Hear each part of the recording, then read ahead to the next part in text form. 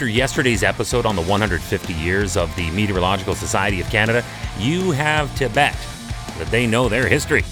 So, for Environment Canada to name today's story the top weather story of 2019, you know it had to be next level. Hi, I'm Chris May, host of This Day in Weather History, a podcast from the Weather Network in Canada. The record-setting flooding along the Ottawa River was named Canada's top weather story in 2019, and it happened this day in weather history. They say this is going to be the worst. The worst we've seen so far was the flood 2 years ago in 2017. Back in 2017, the Ottawa River had what was called, quote, flood of the century. Yeah, that'll teach you to make such big proclamations so soon into a century, because the 2019 year's flooding along the Ottawa River was, quote, bigger than the 2017 event that was then considered the flood of the century, end quote. That coming from Environment Canada, backtracking on the 2017 proclamation, and that just makes me giggle.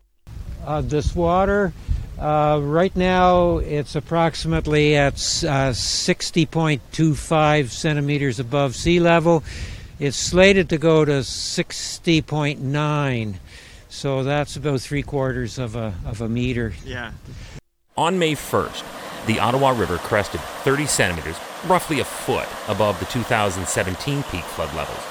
As an immediate response to this, Ottawa Mayor Jim Watson issued a state of emergency on April 25th. It was lifted on June 12th. That's a long time to be in a state of emergency. The irony is that within only months, we'd be back into several months and months and months of more states of emergency, so this was really a bad time for Ottawa all the way around. As a matter of fact, it had been a bad century already for the river region, the 21st century. We were kind of new. Flooding had already forced evacuations for people on both shores along the Ottawa River in eastern Ontario and the accompanying western Quebec for the second time in only 3 years. Our storm hunter, Mark Robinson, was there, and he was on location in the area between Ottawa and Gatineau. The last couple of days we've seen major flooding along the Ottawa River, along the Gatineau River. A lot of these neighborhoods, people are out and helping. I think that's the most heartening thing ever, is simply that there's so many volunteers coming out to try and sandbag, try and give a hand. I'm going to be doing that a little later on this episode. The Canadian military was called in to help out in Ottawa, Gatineau, and across the Ottawa Valley with flood relief efforts.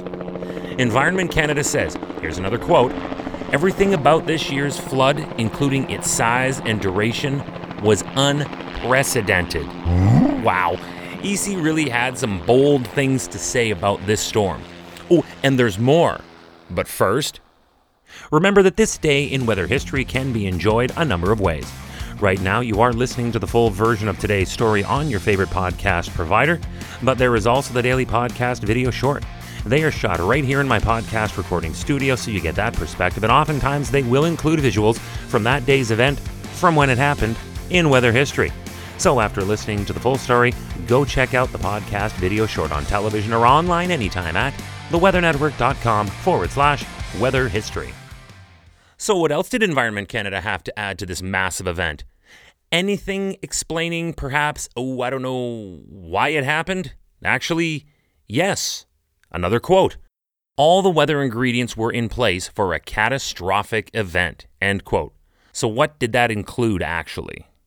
The Ottawa region had already suffered 7 straight months of below normal temperatures, so the ground was frozen solid like concrete, and therefore it took an awful lot longer to thaw.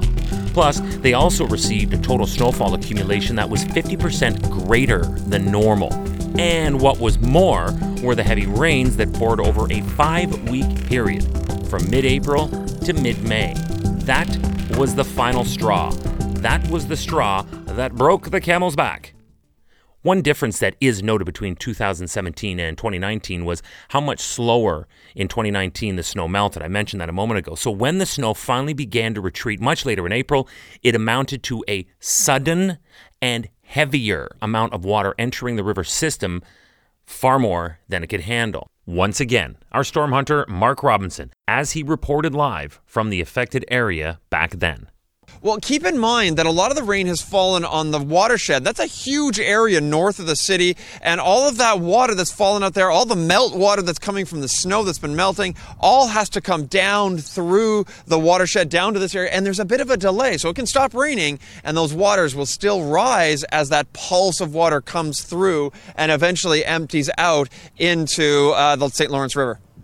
And this meant that we saw large amounts of runoff that caused the water levels to rise quickly as the water entered that Ottawa River system.